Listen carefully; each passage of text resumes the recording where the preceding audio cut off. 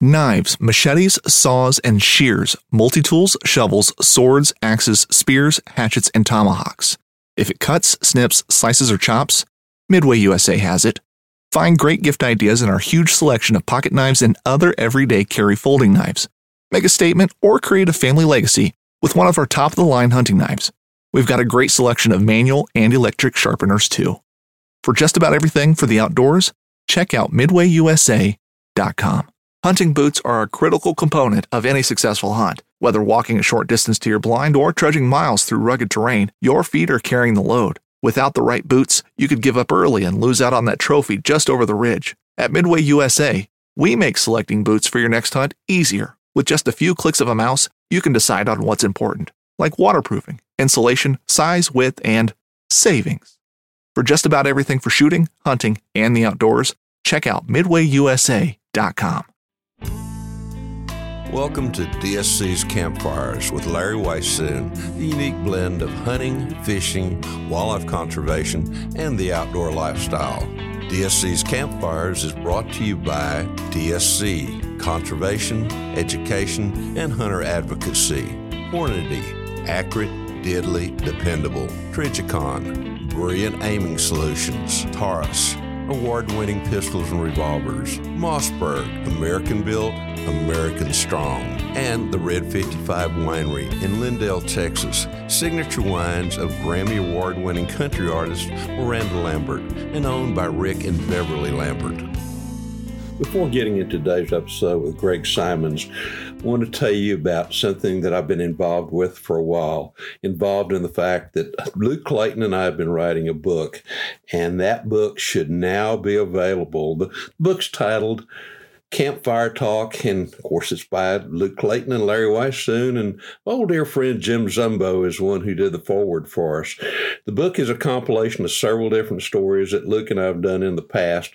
They involve hunting, fishing, conservation, cooking, and the great outdoors. Now, if you'd like to learn a little bit more about it or to order a copy of that book, you can go to catfishradio.org. That's catfish.org, and you'll find a section there where you can go to the book and order it. And if you want to, you can also request that Luke and I sign it, and it'll be shipped out to you hopefully in a very short period of time. But lots of good things coming down the road, and that book being one of them. So again, please go to catfishradio.org. And here in the future, too, it's going to be available on Amazon and through Sporting Classic Books and a whole lot of other places, and very possibly even through Luke and me personally if we get an opportunity to come to your part of the country and do a book signing. Now let's join the episode that we've got planned for today. Mr. Greg Simons, you've been in the outdoor business for a long time. I can remember actually when you first got started. Yeah, I was in diapers then. That's been, 21 years ago, something like that.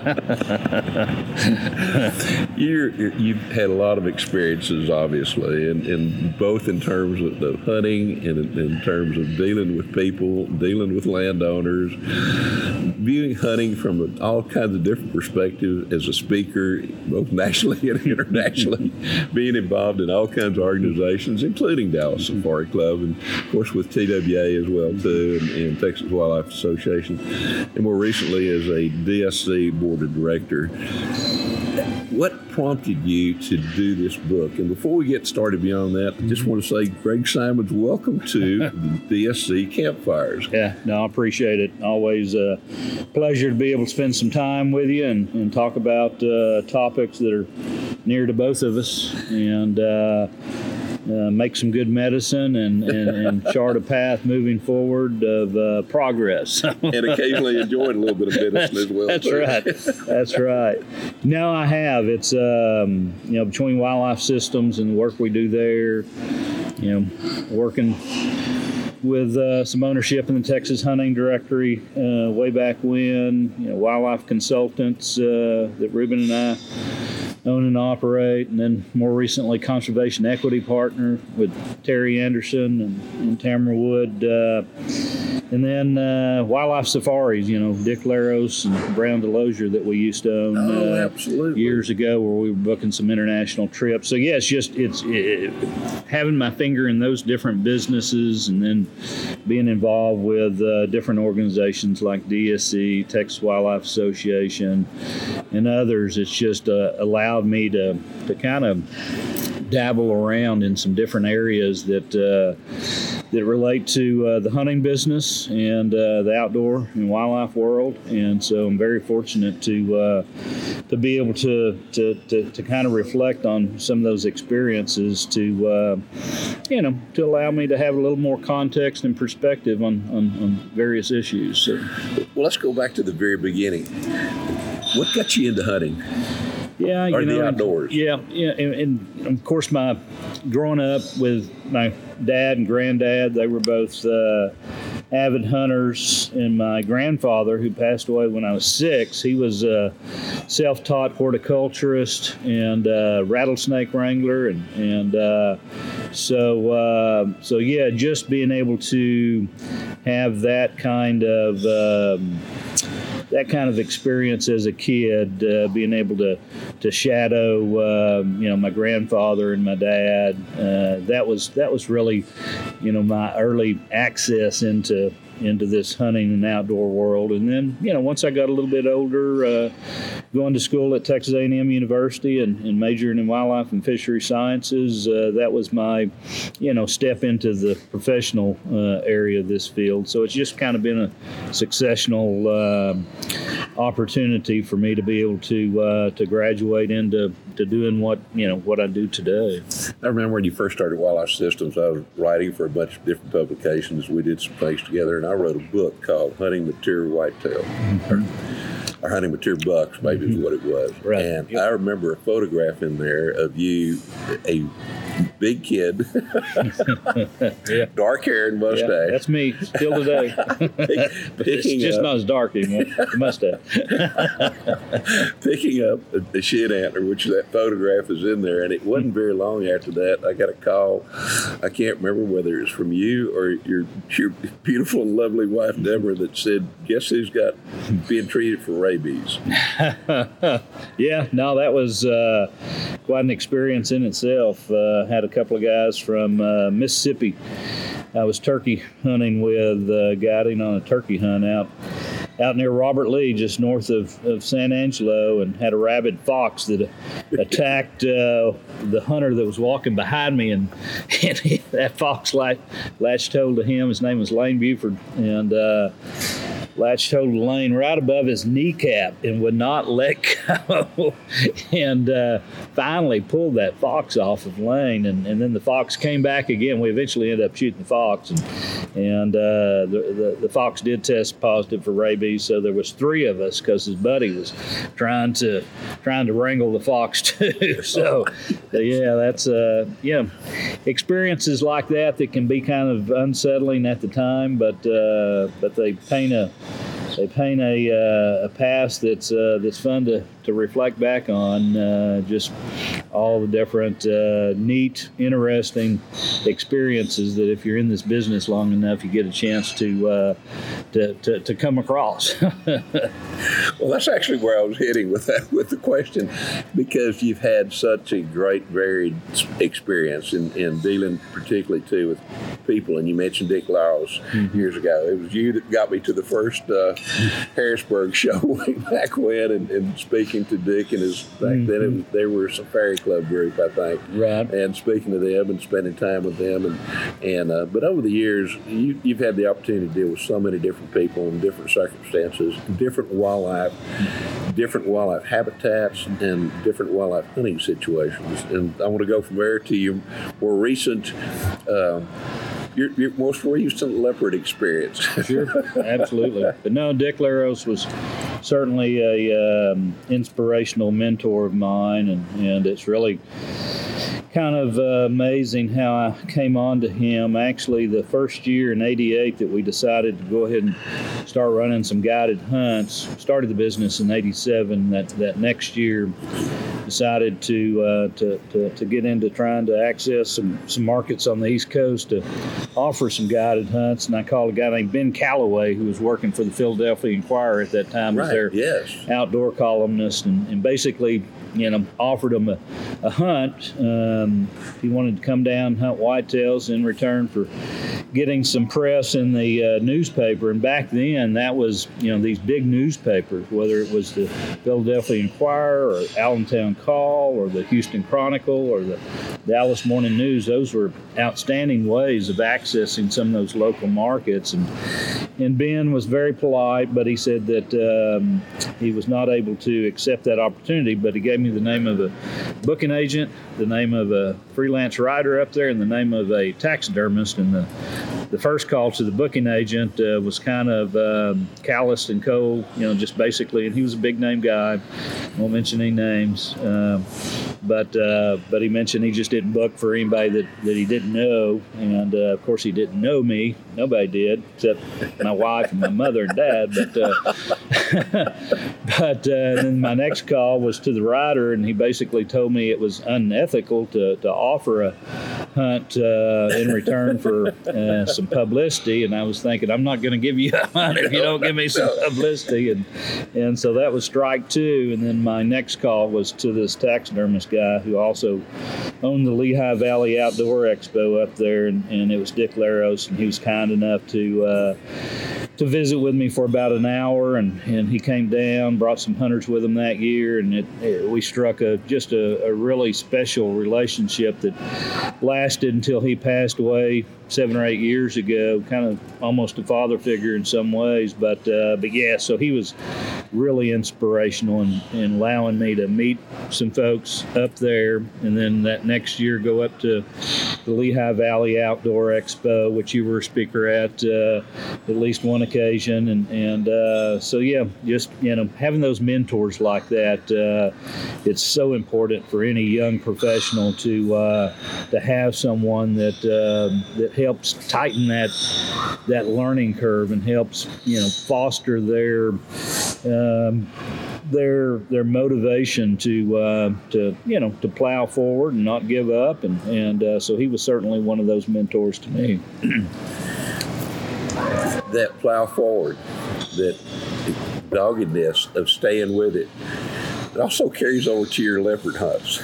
Yeah. And again, I'm hitting in a certain direction with all this, to be very honest. Yeah. Honestly, if you're listening. I guess I could say unfortunately, but fortunately, it finally came together. But you're right. As much luck as I've had with mountain lions and big mule deer, I've had equally bad luck with leopards. So it seems. But so yeah, finally my third try was in Zimbabwe this year, and it came together and shot a nice mature male cat, and so it was really kind of euphoric, and in retrospect, those times that didn't come together, it certainly made me appreciate the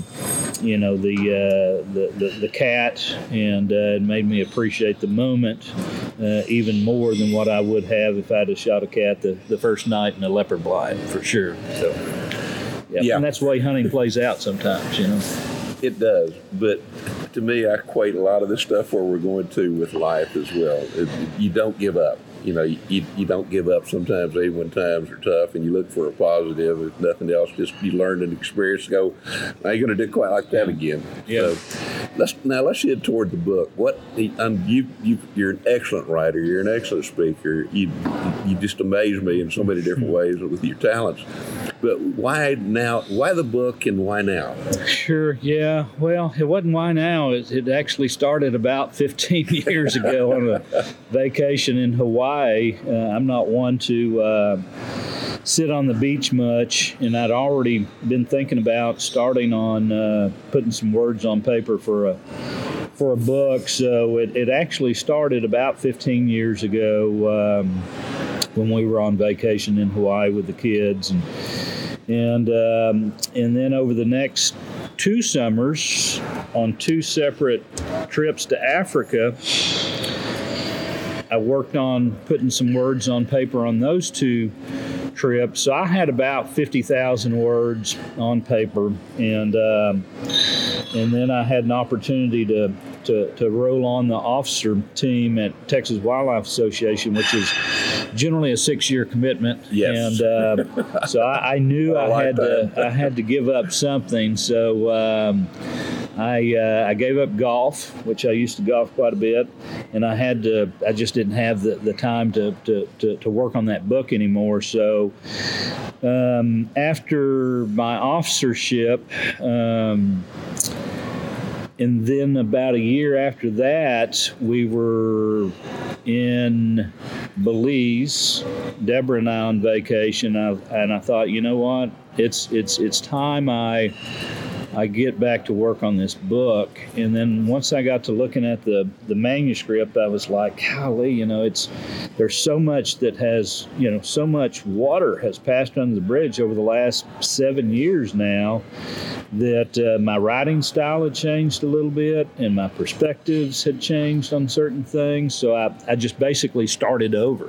And so for the next 2 years, I worked on the book and put about 100,000 words on paper in the manuscript, and then spent most of that next summer doing a self-edit on that. And that was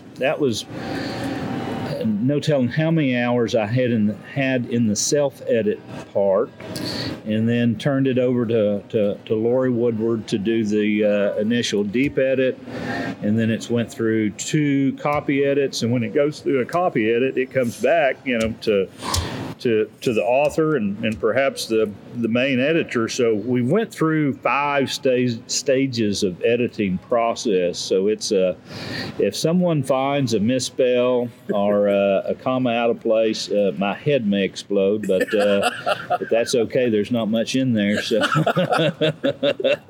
Oh my goodness, it'd be like an empty watermelon. But no, it's been a very protracted process. I saw the author's copy was sent to Lorraine Jarvis, the lady that I hired to be kind of the project manager that did all the layout design and was coordinated with Greenleaf Publishing or Greenleaf Book Group out of Austin. And she sent me pictures of the author's copy that she received yesterday from an international printer.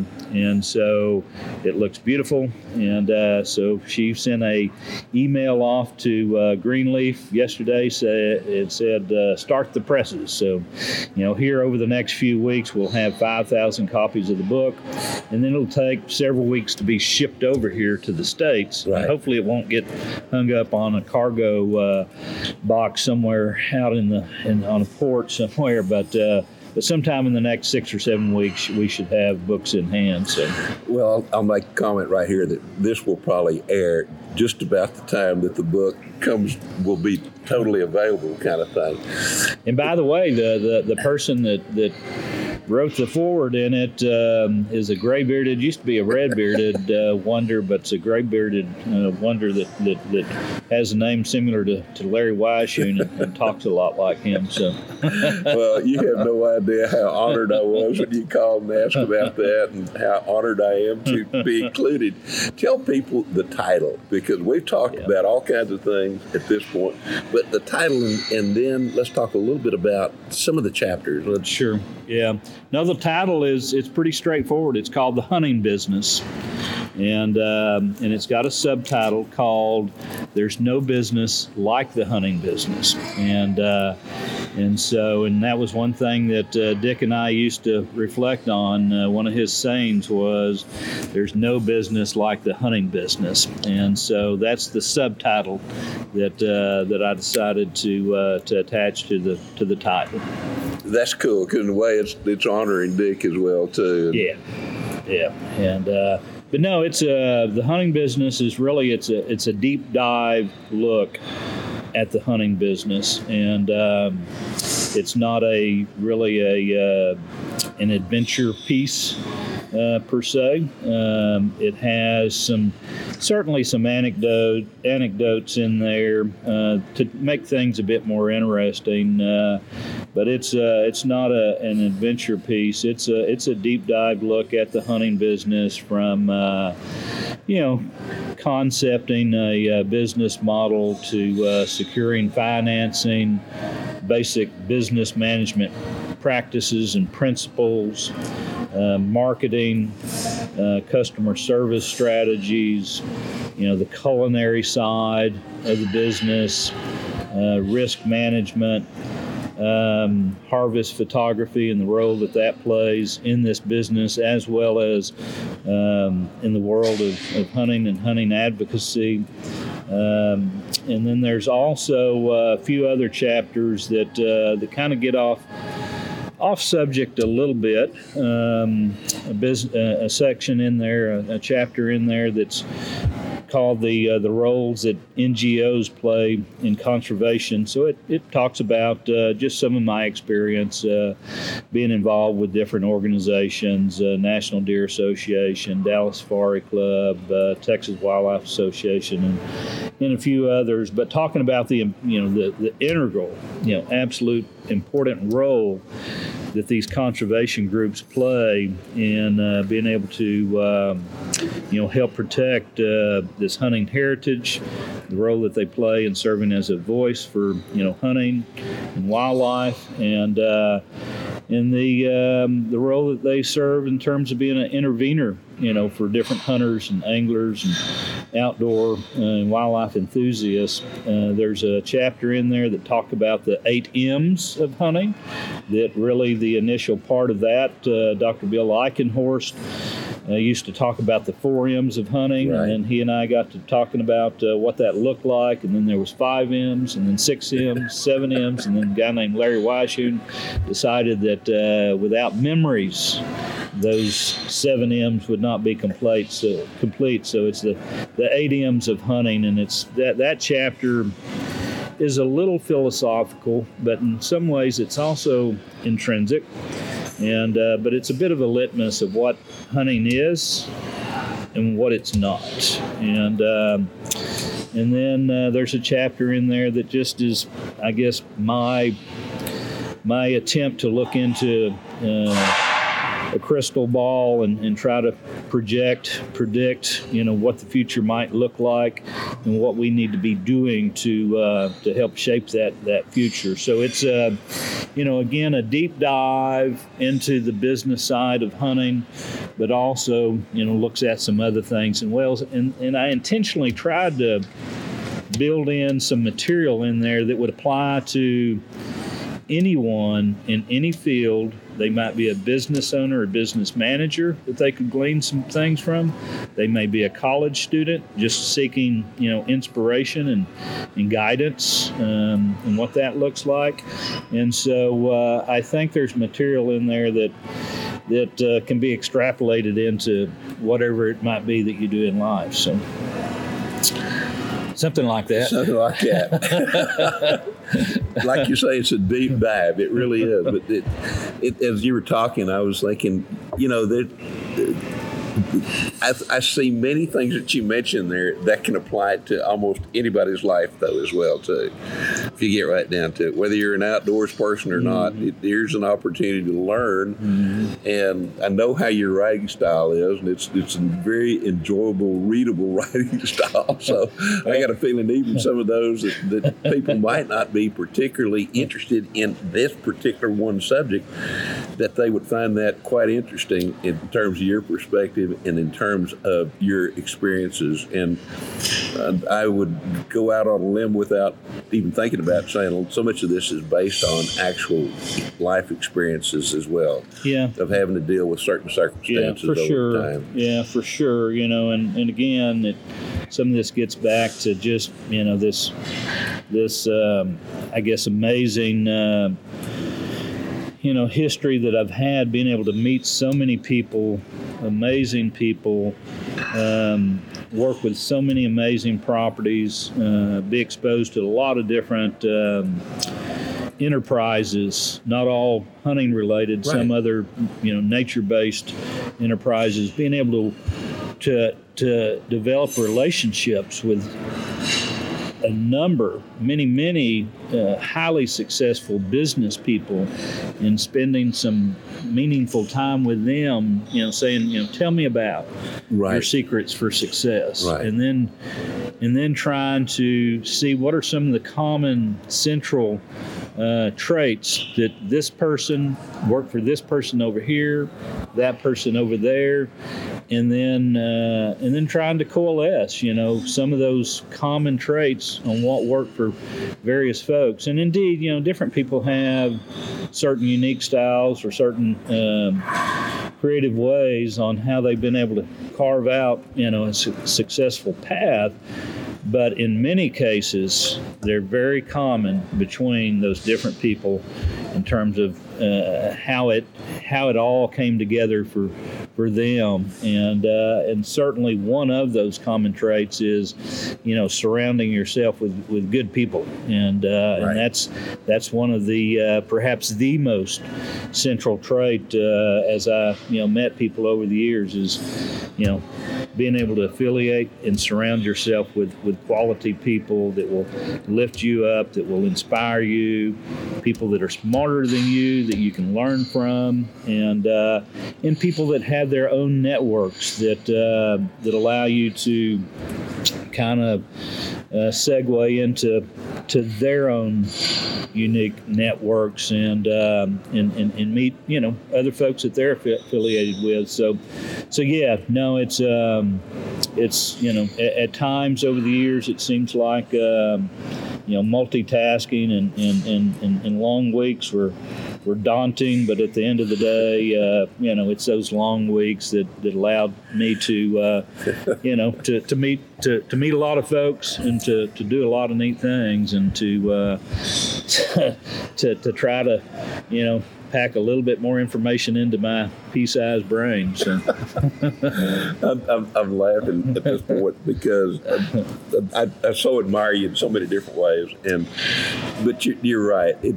I get tickled. I've been very fortunate, very blessed in everything that I do, or a lot of the things I've done, as have you in so many different ways. But people really have no idea how many hours go into the day every single day of the year. Sure. When you do the kind of things that you do and kind of in a different way what I do, and it's just there's a lot of dedication. There's an absolutely fabulous family behind you.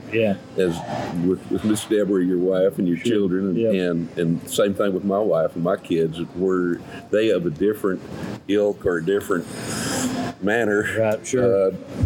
I'd be sweeping the floors somewhere and being thankful that I had that ability still to do that kind of thing. So families play very important in all this.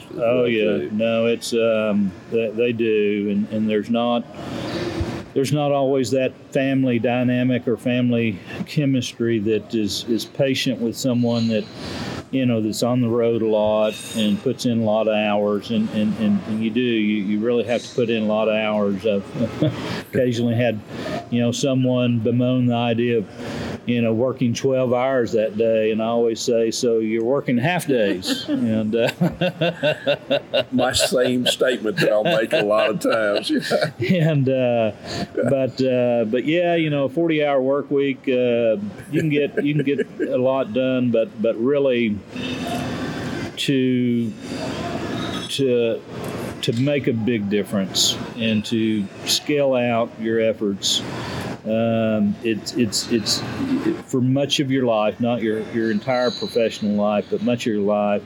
It's not going to happen in a 40-hour work week. No, it's going to take 60 to 80 hours a week to really be able to do things in a bit bigger way, and especially if you're trying to build some time in for volunteer work, which I think's critically important in developing one's profession and giving back to one's profession. Yes. And being a true professional. But I'm hoping that I'm 59 years old, so I'm hoping that before long I'll figure out a way to trim that back to half days and just put in 12 hours a day. I got a feeling there may be some days where you do that, but I would not say that you're going to do it every day. No, that's for sure. Greg, obviously, as we mentioned earlier, that we're recording this well ahead of time. We're in a hotel, being at a DSC meeting.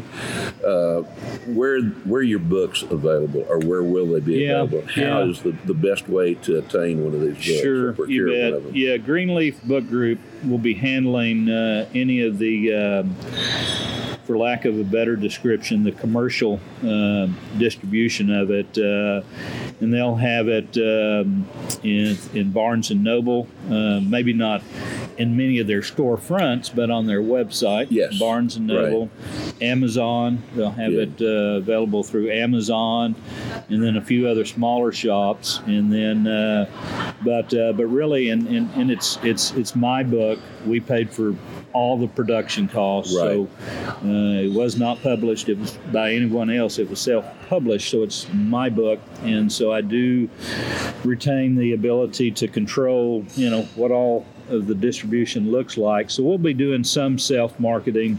Probably the easiest way would just be to send us an email, Greg at Wildlife Systems, and then we'll make sure that if you reach out to us before books are in hand, we'll have a spreadsheet that we'll have your name and contact information. We'll take a payment. It'll retail for $49.50 and bargain. And yes, it is. It's not worth a penny more than $50, but it's certainly worth $49.50.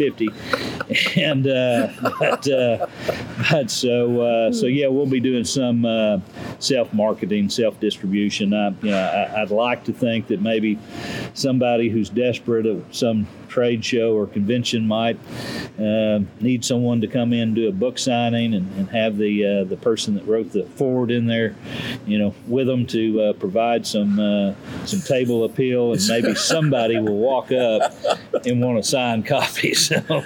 I think we need to make a concerted effort to talk to at least one organization, maybe two, that I can think about with TWA and DSC, particularly at our upcoming conventions and those kind of things, to provide a table for Greg Simons to sign books. That'd be shake fun. Hands. So. That'd be fun, and maybe tell a few hunting stories while we're there. Oh, I bet the arms could be twisted very easily on that one. Greg, thank you so much for joining us around the campfire this morning. And the only thing that I would do is they can learn more about, you're involved in several businesses, quite frankly. What are those, and sure. What are the websites that they can go to, and then give your email sure. address one more time? The main business that I started right after college, Wildlife Systems, so wildlifesystems.com, and with that business we principally focus on putting together commercial hunting programs, working right now with about 1 million acres in Texas, and then Wildlife Consultants. It's thewildlifeconsultants.com, and we do some consulting work, tech guidance work for different landowners, bank trust groups, a little bit of expert witness stuff. And Reuben Cantu and I, we work with about 70 to 80 different landowners each year through that company. And then Conservation Equity Partners, conservationequitypartners.com, and that company, Terry Anderson, Tamara Wood are principals in that company, and they run that company, and we focus on environmental mitigation, some forestry management. We have a fund that we put together a few years ago called Conservation Equity Fund, and with that fund we purchase different properties that have different conservation uplift potential, and so those three companies are the areas of profession as far as ownership that I dabble around with, and so any one of those websites you can find some information on what those business services look like, and those odd faces that are part of the ownership and management team of those funky groups. So it's